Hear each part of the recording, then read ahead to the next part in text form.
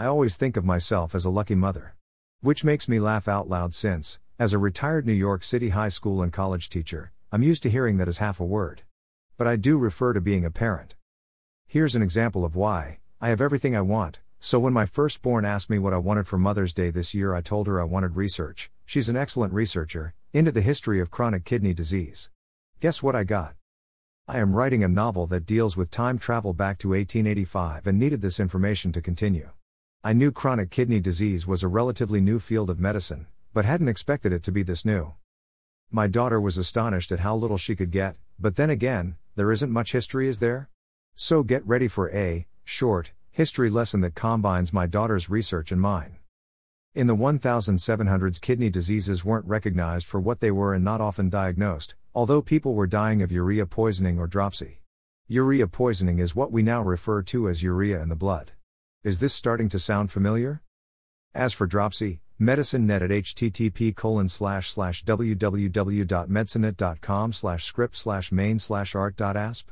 Article key equals 13311 defines this as an old term for the swelling of soft tissues due to the accumulation of excess water. The Middle English dropsy came through the Old French hydropsy from the Greek hydrops, which in turn came from the Greek hydor, meaning water. Today we call it edema and usually give the cause of it.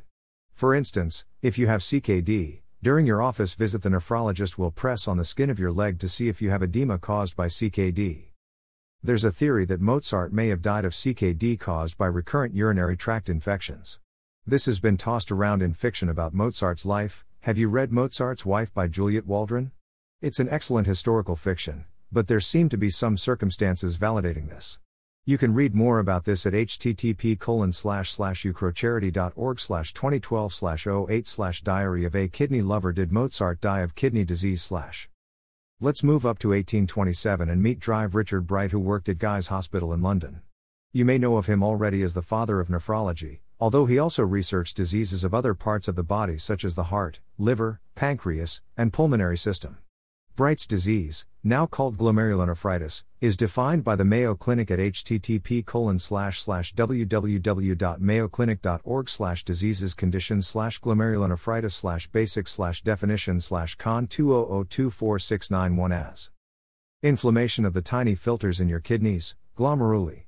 Glomeruli remove excess fluid, electrolytes and waste from your bloodstream and pass them into your urine. Also called glomerular disease, glomerulonephritis can be acute, a sudden attack of inflammation, or chronic, coming on gradually. Although this designation held for over a century, we now call it nephritis, which is an inflammation of the kidneys. And what is CKD if not an inflammatory disease?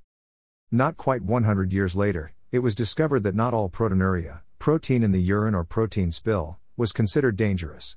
This is from the History of Nephrology by Neil Turner at http://historyofnephrology.blogspot.com/2014/11/marathon nephritis and postural.html. Proteinuria after exertion was first described in 1878. It was memorably characterized by Collier in 1907 in a systematic report on 156 Oxford rowers training for the Torpids. 57% of urine samples taken 1 to 1.5 hours after vigorous rowing contained protein. Smaller studies in other populations of athletes gave similar results. He compared these results with the historically recorded lifespans of 294 participants in the university boat race. They were longer than average.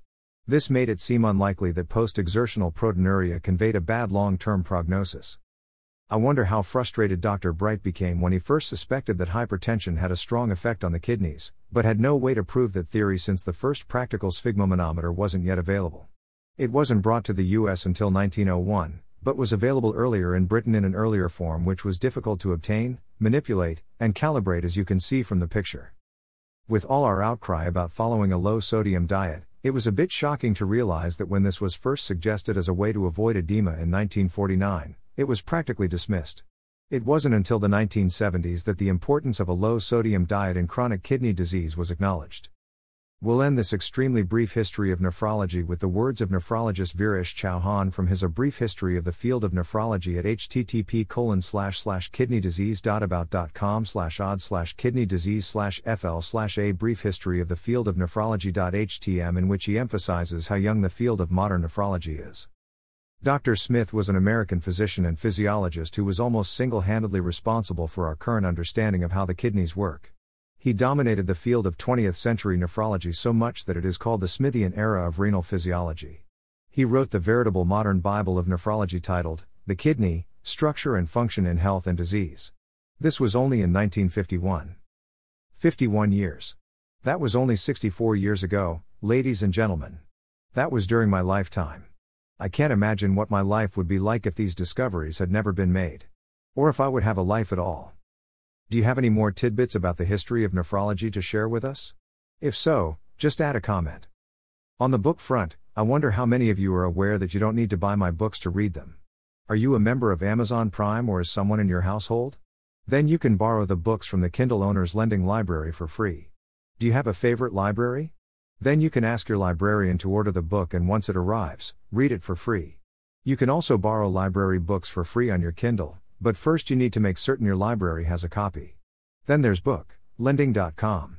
Enter the title and borrow it for free. You can also lend it for free. I'm also looking into lendlm.com, but haven't explored it enough to recommend it yet. Until next week. Keep living your life.